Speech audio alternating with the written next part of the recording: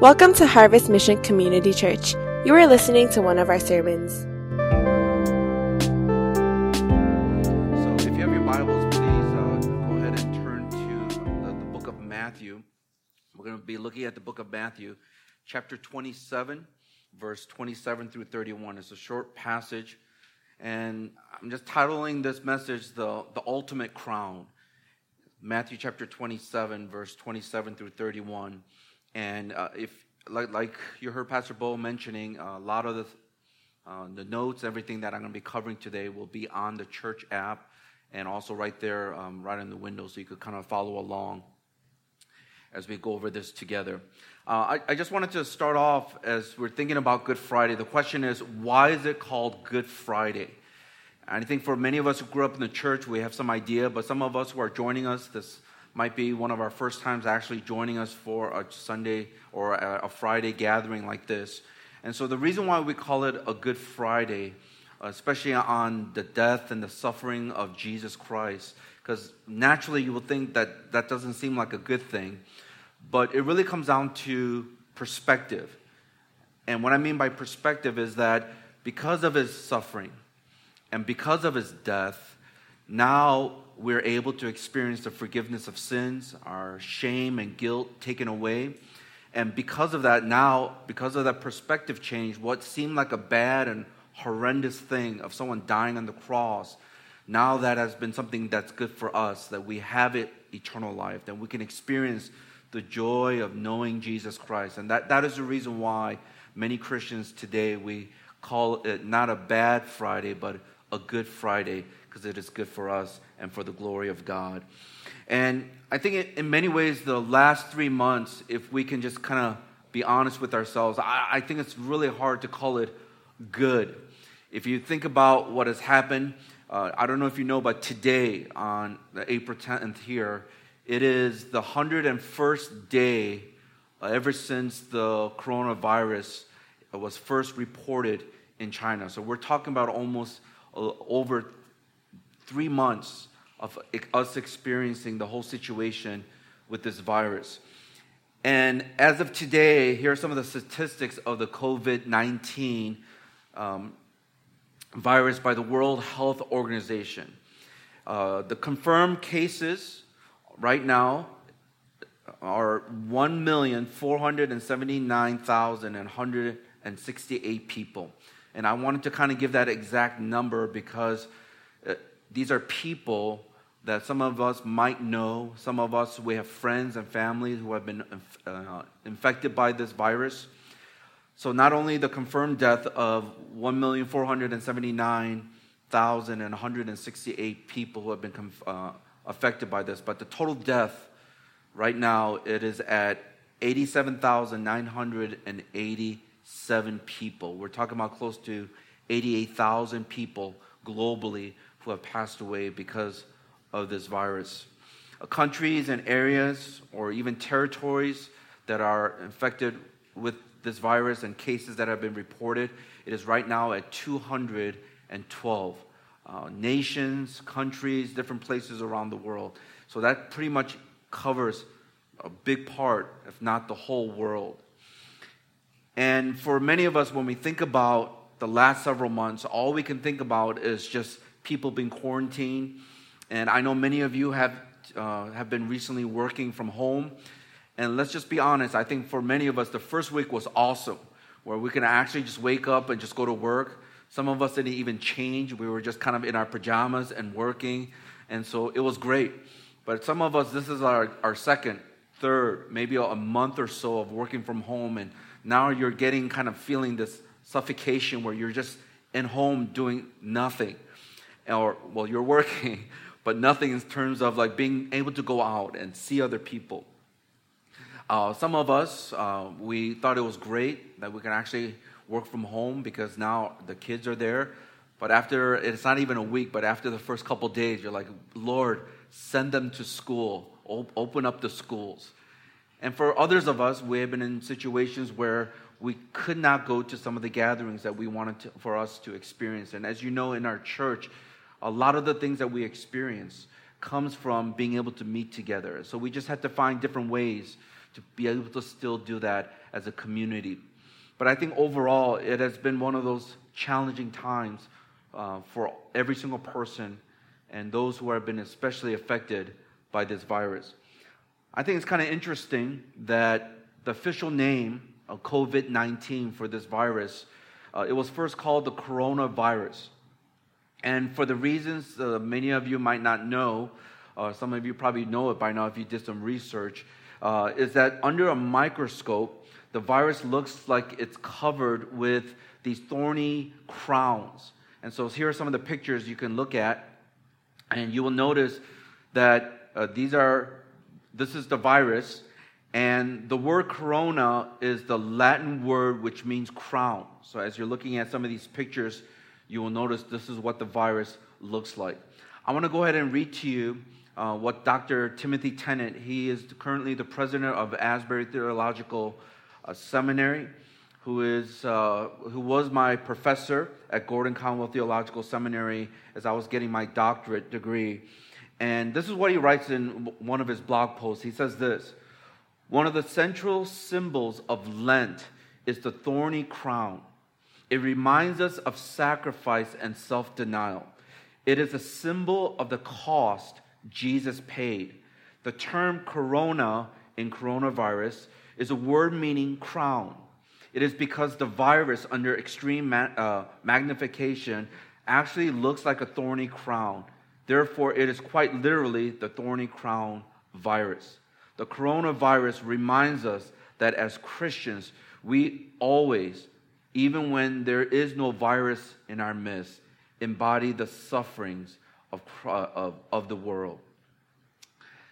And today, like no other day, as we think about Good Friday and the suffering of Jesus Christ and the crown of thorns that he had to wear on his head, it's a great reminder of what Jesus did for us on the cross.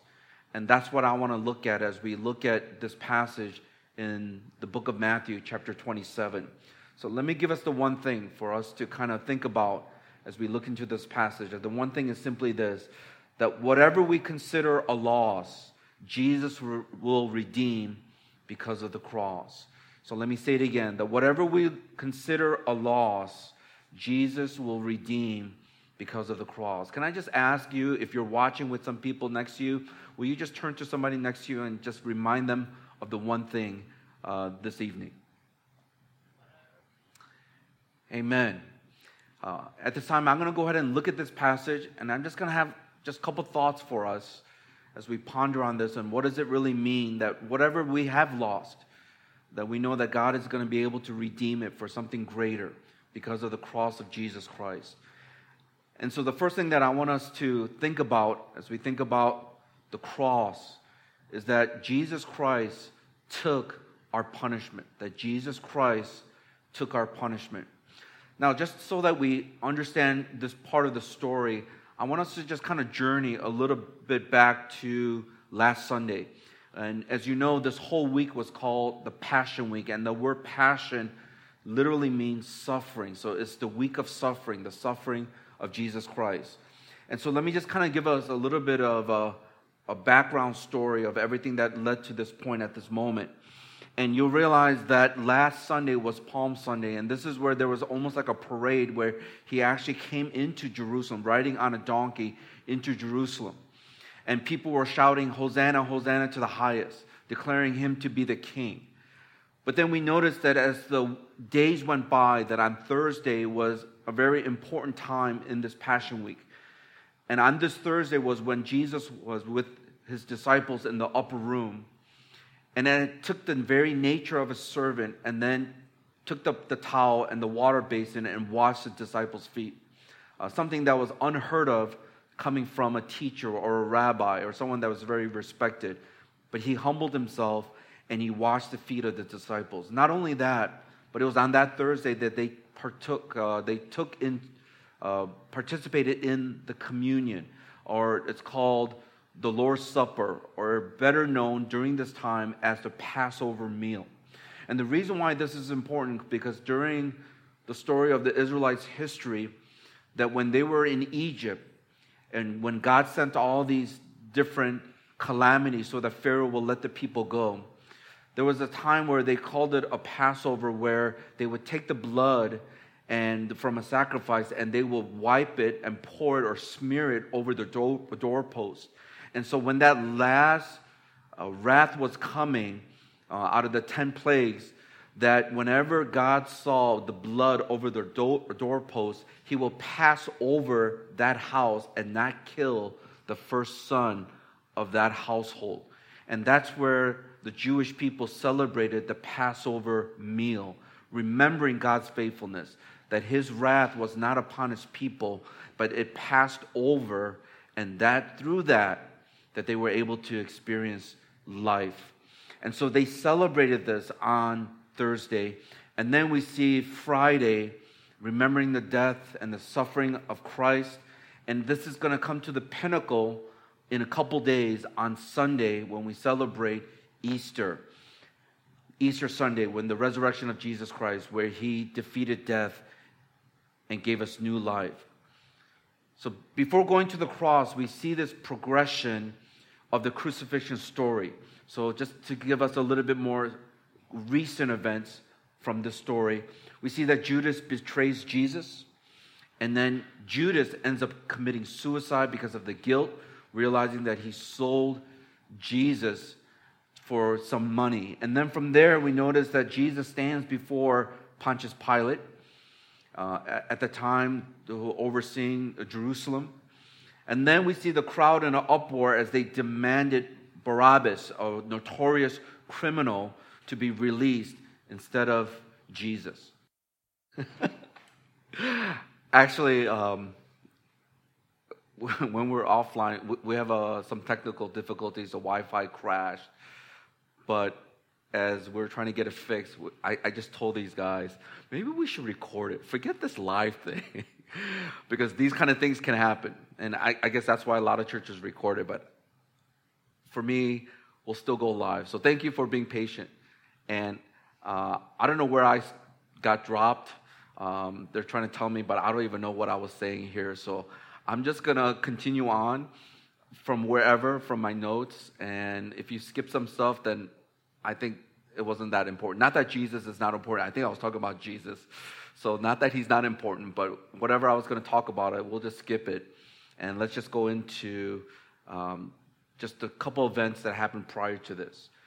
As I mentioned, probably you didn't hear it, but as I was talking about, Judas betrays Jesus, and he ends up committing suicide because of the guilt that he felt of selling Jesus to the Pharisees for some money. And then from there, we see that Jesus stands before Pontius Pilate, who was overseeing that part of Jerusalem. And then there was an uproar amongst the crowd as they demanded Barabbas, a notorious criminal, to be released instead of Jesus.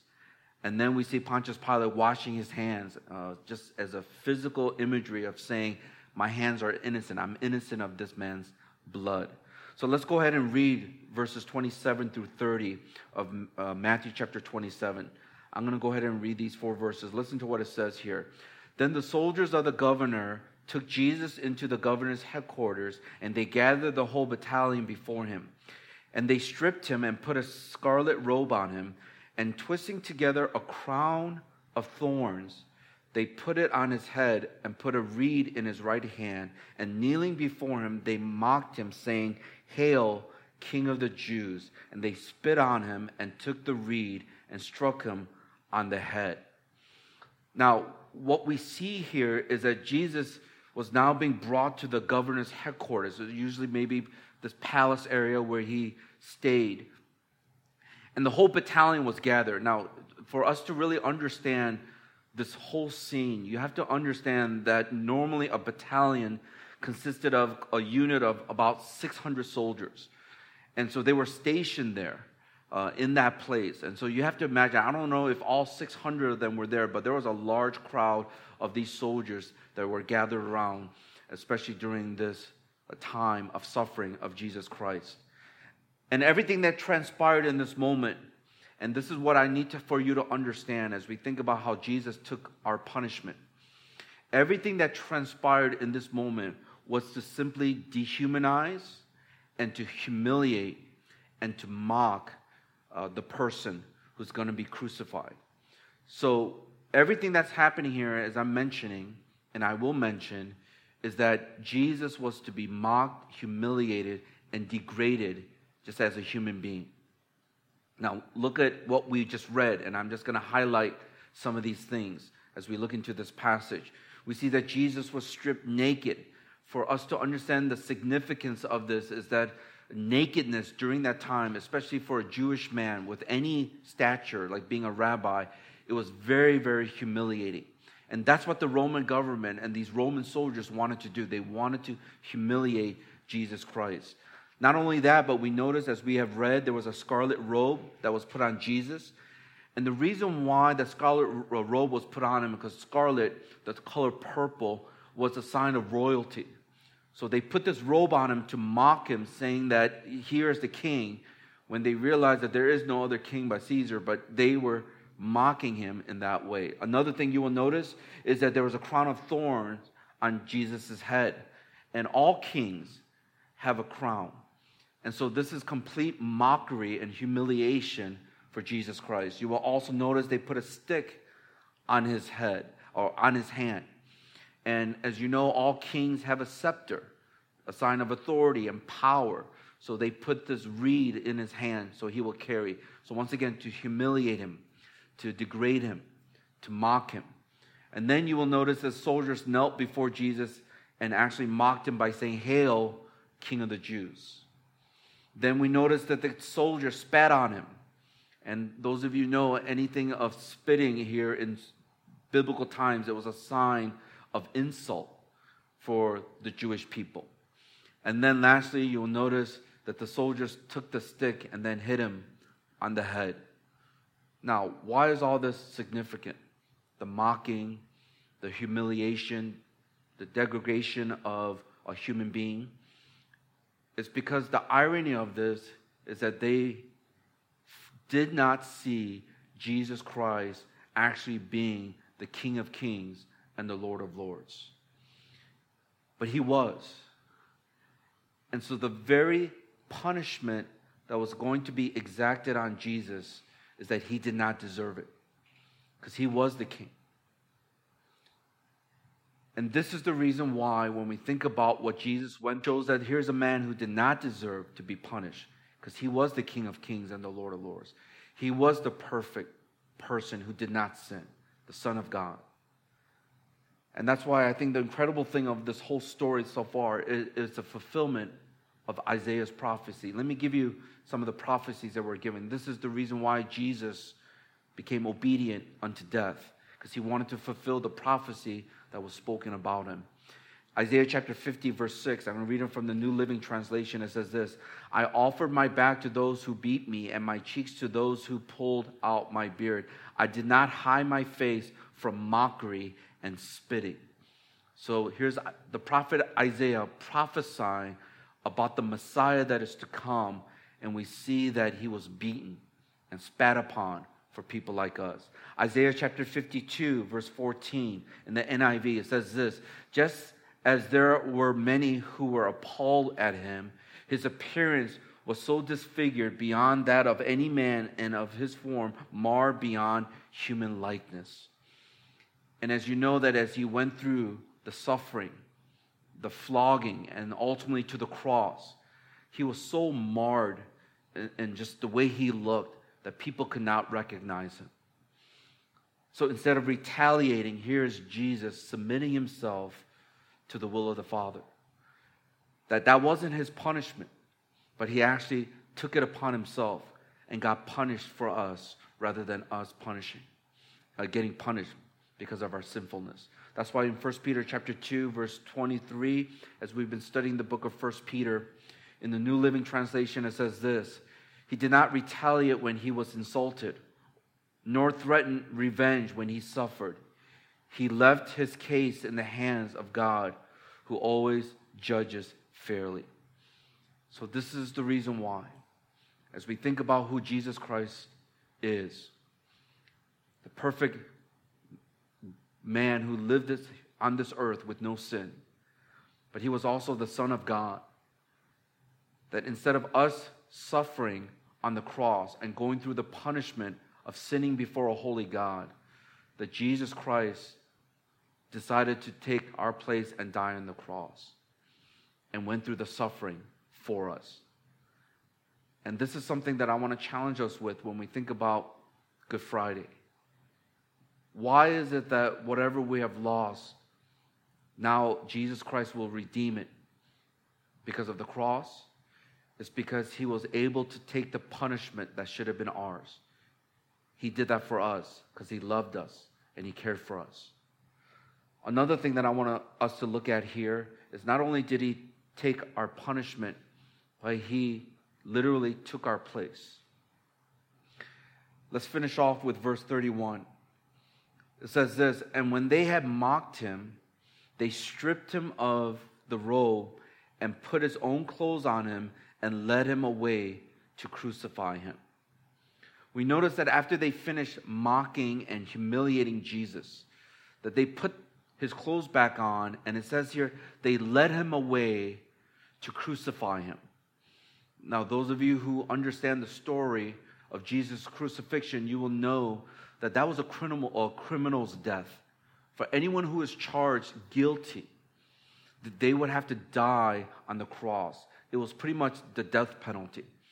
And if you study the crucifixion of anyone who got crucified during that time, it was a gruesome and barbaric way to die.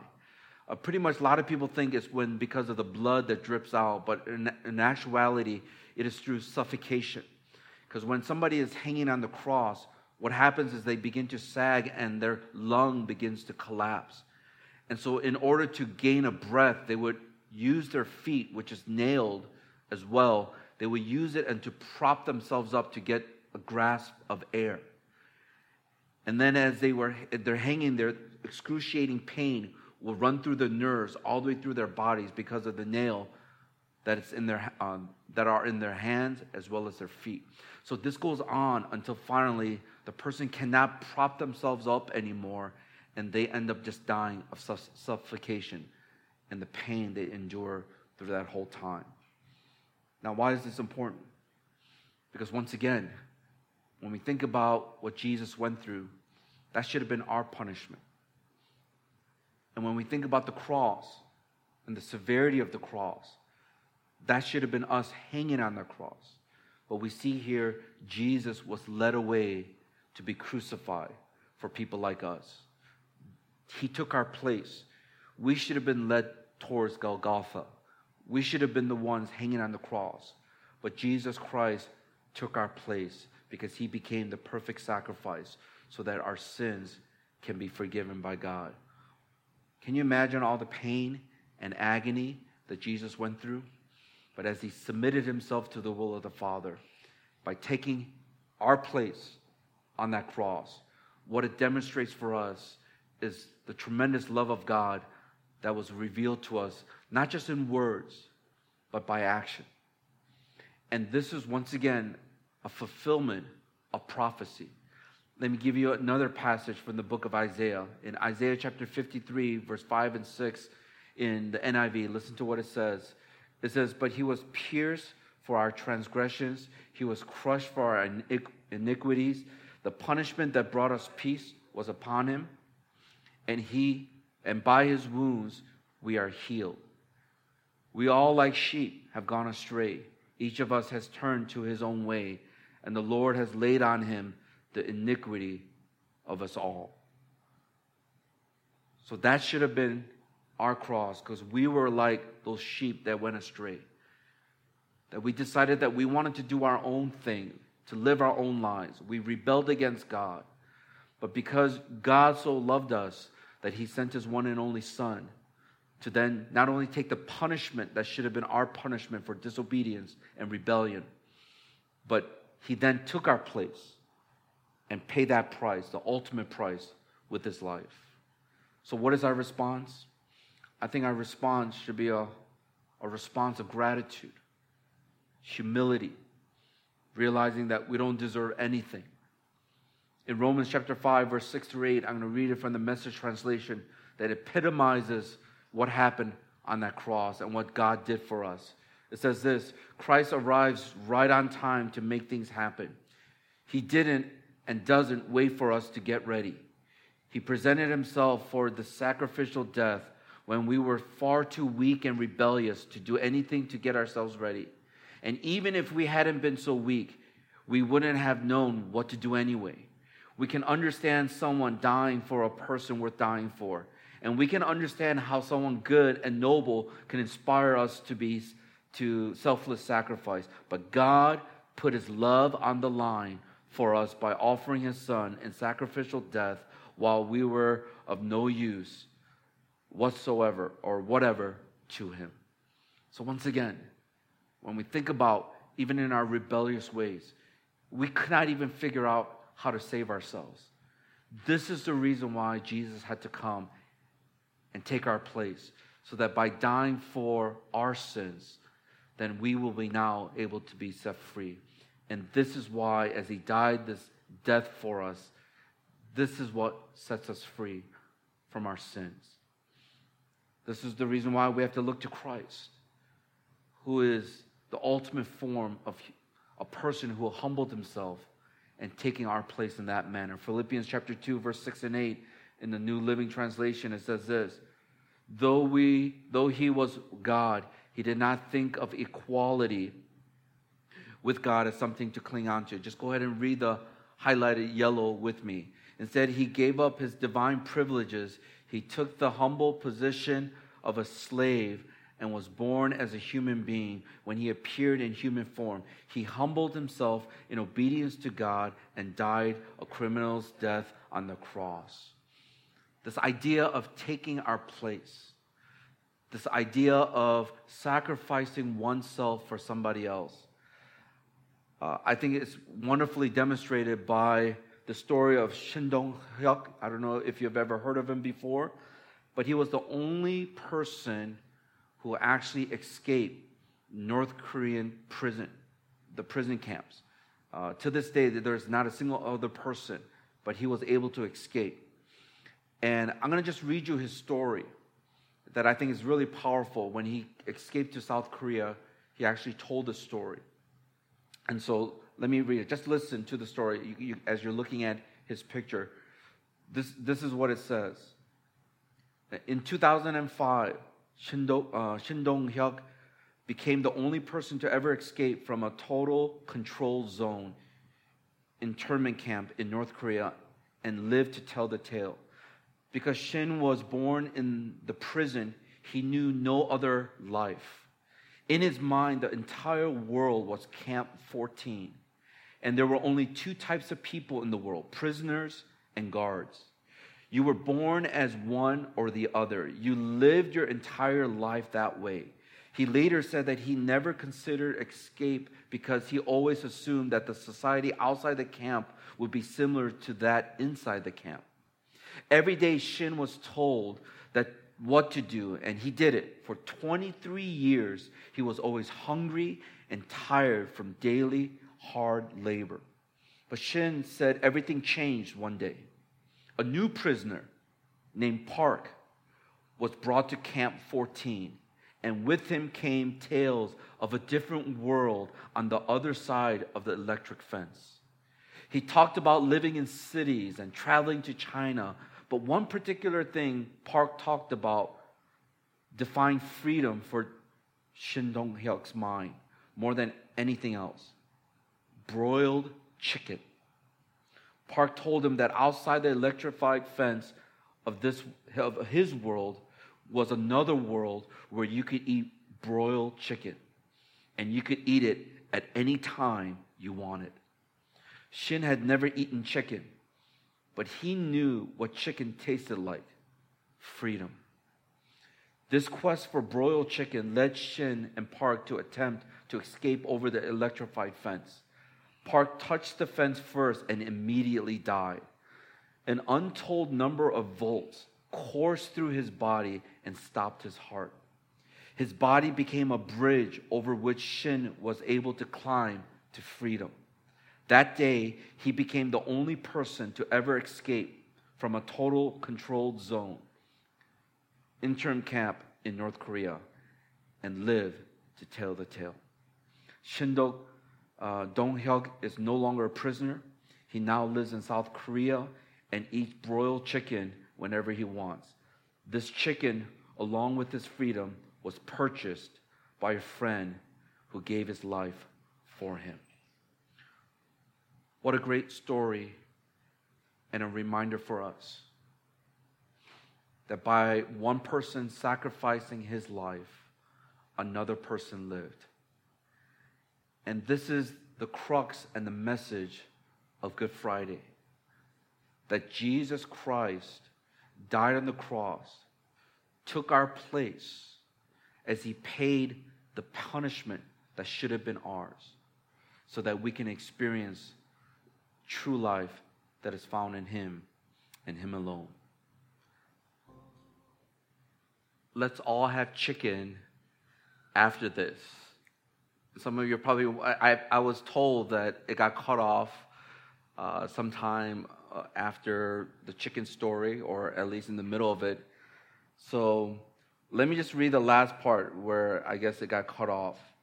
And better yet, let me just summarize it. So pretty much as they were trying to escape, Park, he ended up touching the fence and he got electrocuted. And then as he fell over, that's when Shin was able to walk over him, and that's how he escaped. And now he's able to eat chicken anytime he wants. And the story, the point that we want to make is that it was through the sacrifice of a person's life that enabled another person to live. So once again, Jesus Christ sacrificed himself so that all of us can have life. He took our punishment and he took our place. That should have been us hanging on the cross. But Jesus Christ took that cross for us, and as he died, he set us free. I want to go ahead and just bring this to a close as we think about the crown. Jesus Christ, being the King of Kings and Lord of Lords, was mocked and called the King of the Jews. Even though he was, the people did not see him in that way. And that's why they put a crown of thorns on his head as a sign of being this false king in humiliation and in mockery. But in Revelation, there's a beautiful story that reminds us of what's going to really happen. Is that when he died on the cross and rose again from the dead, that Jesus Christ, the King of Kings and the Lord of Lords, now, as he humbled himself, died on the cross, he is not now exalted to the highest place, that's sitting at the right hand of God the Father. And the story in Revelation chapter 4, what it talks about is there will come a time when Jesus Christ will make all things new. And there will be people gathered around the throne, and they will be crowned with these crowns.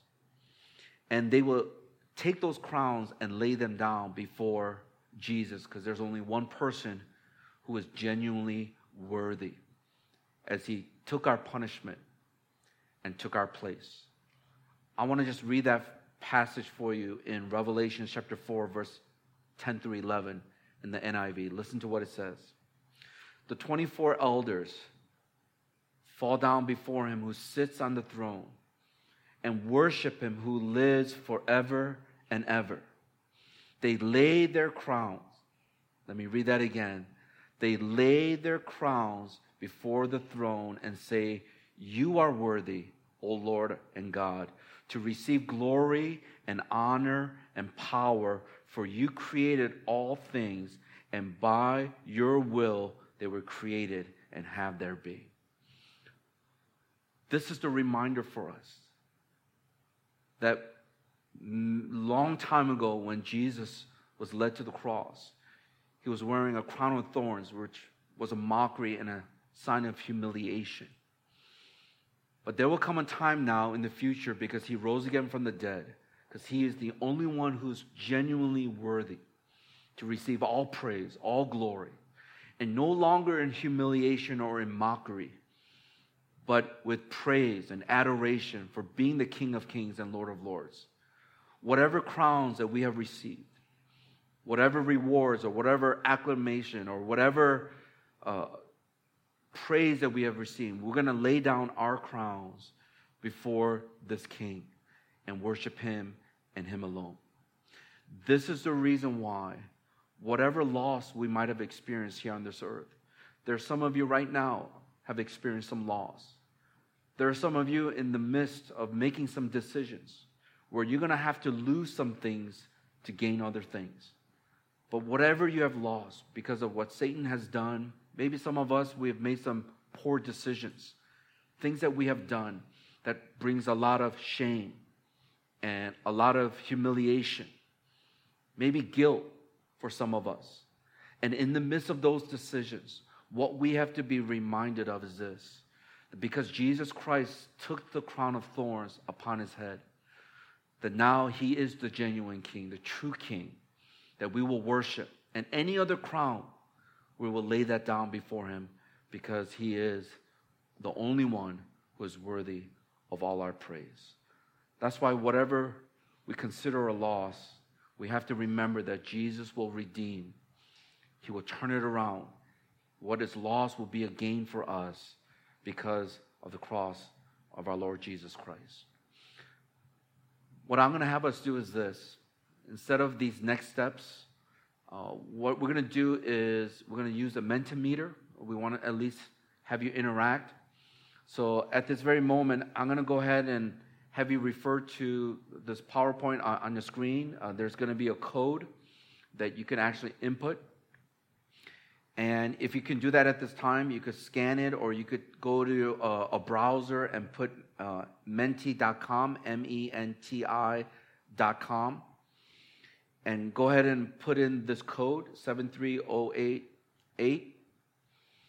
And what we're going to do is it's going to prompt you to give just a word, maybe up to 3 words, that will be able to kind of describe in light of what you have heard today in this message. And so I'm going to give you some time to answer these 2 questions. First of all is, what sins have been keeping me from God? And like I said, you can use up to 3. If there are 2 or even just 1 that really is right in front of you, it's blaring, you know these are the things that hinder you in your relationship with God. So go ahead and fill that out.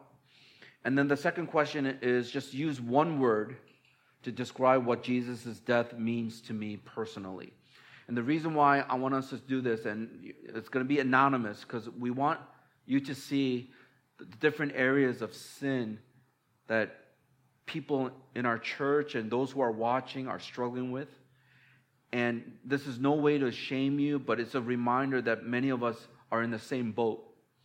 We're struggling with some of the same things in our lives. And so by being able to see that right in front of your screen, it's going to help you then to realize that it is because of these sins that Jesus Christ took the punishment and took my place on that cross. And then the 1 word that we're using to describe His death is to help us to realize that this is the hope that we have in Jesus Christ. That Jesus took the crown of thorns. He bore our shame. He bore our weaknesses and our brokenness. And through that, as He died on the cross, paid the penalty of our sins. And that Jesus Christ rose again from the dead. And this is how we will be able to celebrate Easter this coming Sunday. So I'm going to go ahead and just ask us, just maybe another 30 seconds or so, if you can go ahead and fill that out so that we'll see it on the screen. And we'll be able to kind of see what are some of the things that we're struggling with, and what are some of the things that we are thinking about what it means for us personally because of the cross of Jesus Christ.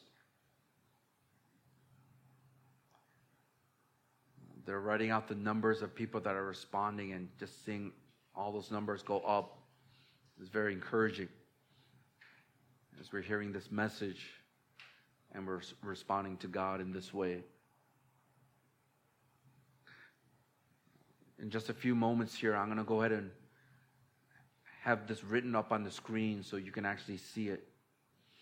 And as you see the different sins that hinder us from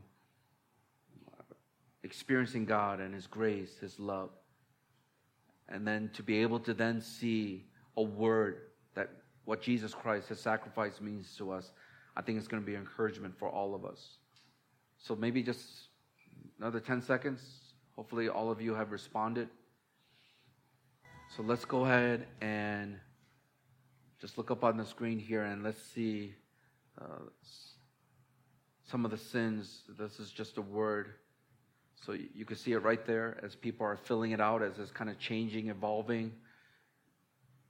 You see some of the bigger words are some of those things that people are struggling with, whether it's pride, laziness, lust, fear, greed, selfishness, unbelief.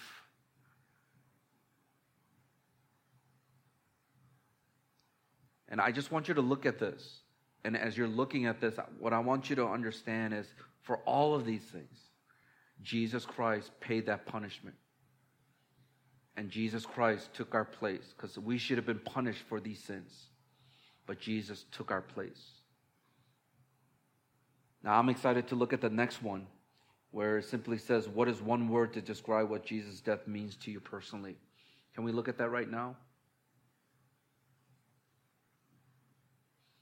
How awesome is that? Freedom, hope, love, forgiveness, grace, security, sacrifice, renewal, everything. These are powerful reminders for us why we need the cross of Jesus Christ.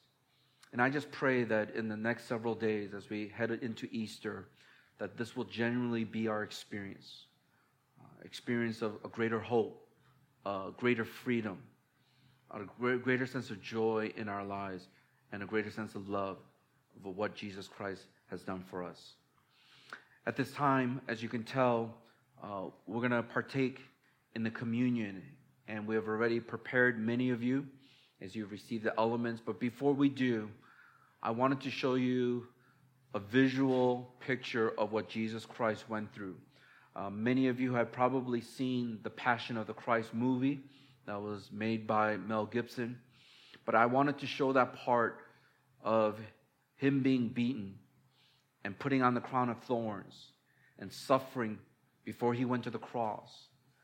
And then being crucified on the cross to remind us of all those things, those areas of sin, that he took our place and he paid the punishment for those sins for us.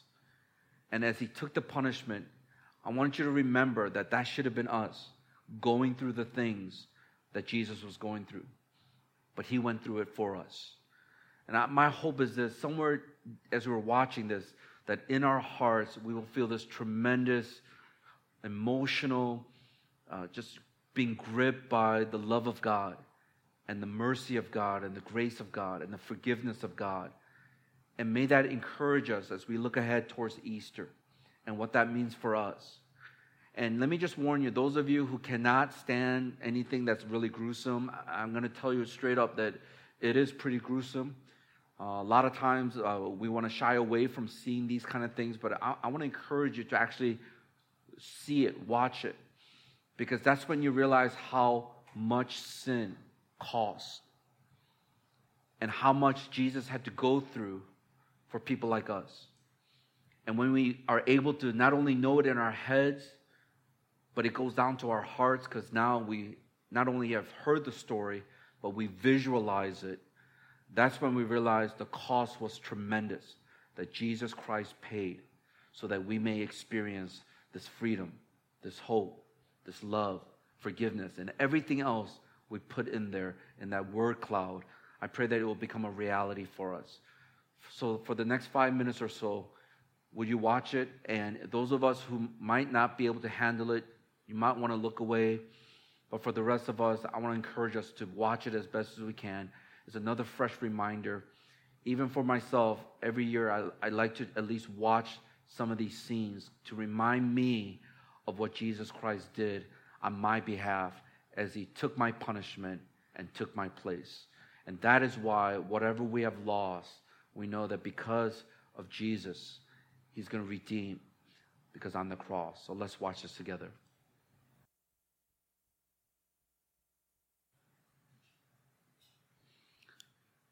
What a great reminder for us, and not just mentally and just knowing it cognitively, but being able to at least, just a glimpse, viscerally being able to feel what Jesus Christ went through for us. And this is the reason why the message of the gospel is such a powerful message, that it literally has transformed so many lives over the years.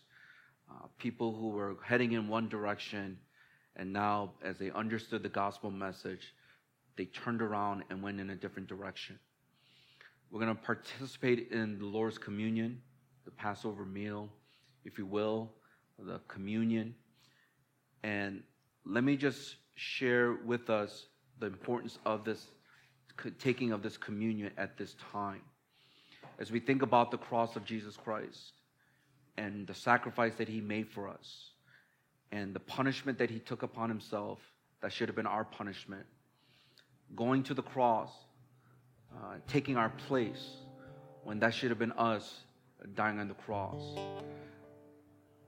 The power of that is because not only has he given us life, but now as he resurrected from the dead, we're able to now experience this redemption, that God redeemed us. He bought us. He ransomed us back into that relationship with him. There are some of us in this room who have never made a commitment to be a follower of Jesus Christ. You might have gone to church and you grew up in a Catholic school where they teach you about Jesus, but you've never made a profession of faith to receive Jesus Christ as your Lord and Savior, to surrender your life and say, Lord Jesus, I give everything that I have. As I think about your sacrifice and what you have done for me, I give my life to you. And I want to invite us, for some of us who are in that situation, that have never trusted in Jesus Christ, when you think about your life and think about the sins of your life, even as we think about the word cloud, some of those words that were popping up, all of us have been guilty of all of those things.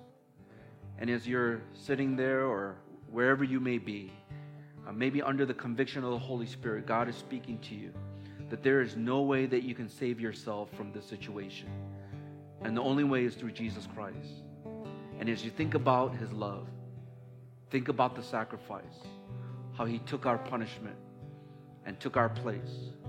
So you did not have to suffer, that you did not have to pay the penalty, but Jesus took it upon himself. And you're saying, if this is true, I want to give my life to this person named Jesus Christ, who loved me this much, that I did not deserve to be loved, but he loved me this much. If that is you today, we would love for you to make that commitment. And all you have to do is say a simple prayer. And the prayer can go something like this: Lord Jesus, I acknowledge that I'm a sinner, that I've sinned against you and you alone. And because of that, I deserve punishment. I deserve your wrath. I don't deserve life. But thank you that you actually paid the price for me. You took my place. And now I believe by faith that you died on the cross for my sins, that I will be set free. You say a prayer to that effect. The Bible tells us that if you believe and you profess with your mouth, you will be saved. There's another group of people that I want to talk to, and many of you who are believers. And maybe some of us, for whatever reason, this gospel story has become a little bit old. We know that he died on the cross. We know that he suffered. But for whatever reason, we have lost a sense of gratitude. We have forgotten not only how sinful we are, but we have forgotten the tremendous sacrifice, what Jesus had to go through. And this evening, as the Holy Spirit has been speaking to you, maybe there are some things that you're still holding on to as a follower of Christ. Other smaller gods, lesser gods that will never fully satisfy. Maybe there are some things that are hindering you in your personal walk with God, even though you are saved. That there are things where your fellowship with God is being broken. Whether it's our self-centeredness, whether it's our self-sufficiency, or it could just be our self-protection of not wanting to lose certain things when God is saying, give me your whole life.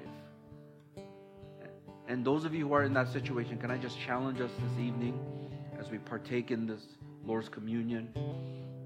that Jesus Christ, when he died on the cross, he died for all of that. And there is nothing greater than to experience the joy of knowing, loving, and following and serving Jesus Christ. And I pray that tonight, in light of the message, in light of what you have seen, that somehow the Spirit of God will convict you to begin to say, God, thank you for reminding me of the sacrifice you made for me, that commitment I made a couple years ago to follow you. Maybe when you were a little kid, you decided to receive Jesus Christ, but somewhere along the line, you are forgotten. I want to just encourage you to be able to say, Lord Jesus, thank you for the reminder. Thank you for the sacrifice. And I want to commit my life once again to you. And so the Lord's communion is a powerful symbol of that sacrifice.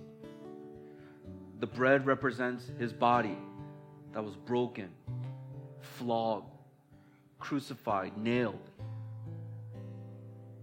to that cross. The cup represents the blood of Jesus that was spilled for us. Every single drop of blood. That is the only thing that could wash away our sins.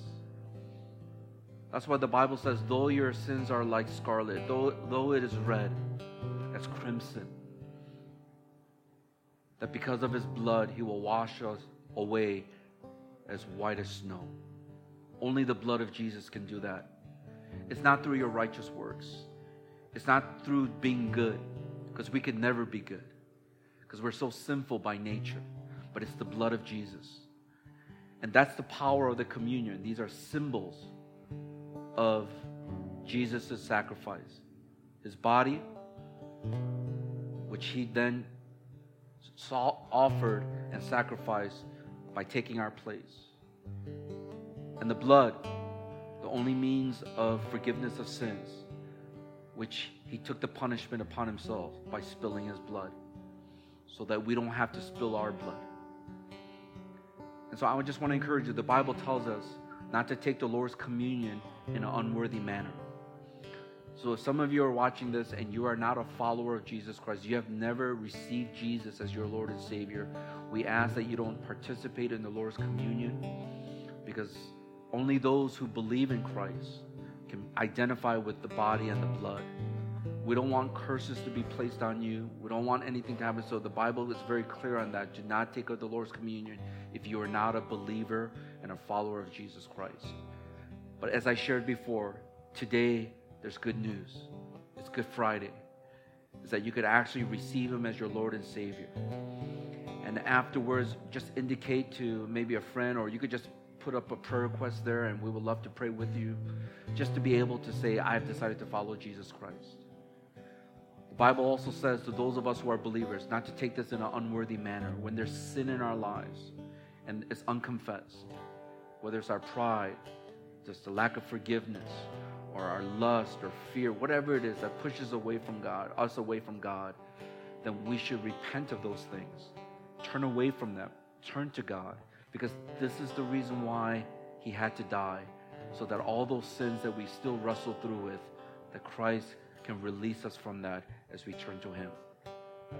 So what I'm going to ask us to do, if we could just bow our heads for a moment, as we can close our eyes and bow our heads and just listen to the sound of my voice. I want to give you just a few moments here, just to pray, whether it's to receive Jesus Christ as Lord and Savior for the first time, or if it is just to spend some time in repentance and say, Lord, forgive me. I've totally forgotten why you had to die. It was for these things in my life. I repent of them. I ask you, Lord, to cleanse me, purify me, and to make me whole once again. Renew me in my relationship with you, because I believe that you are the Savior and Lord. And just receive his forgiveness. That's why he died. And as you receive it, may the grace of God fill you, the mercy of God fill you. So I just want to give us a few moments here. Can we just do that before we take of the Lord's communion together? Thank you for listening to the Harvest Mission Community Church podcast. For more information, visit our website at hongkong.hmcc.net.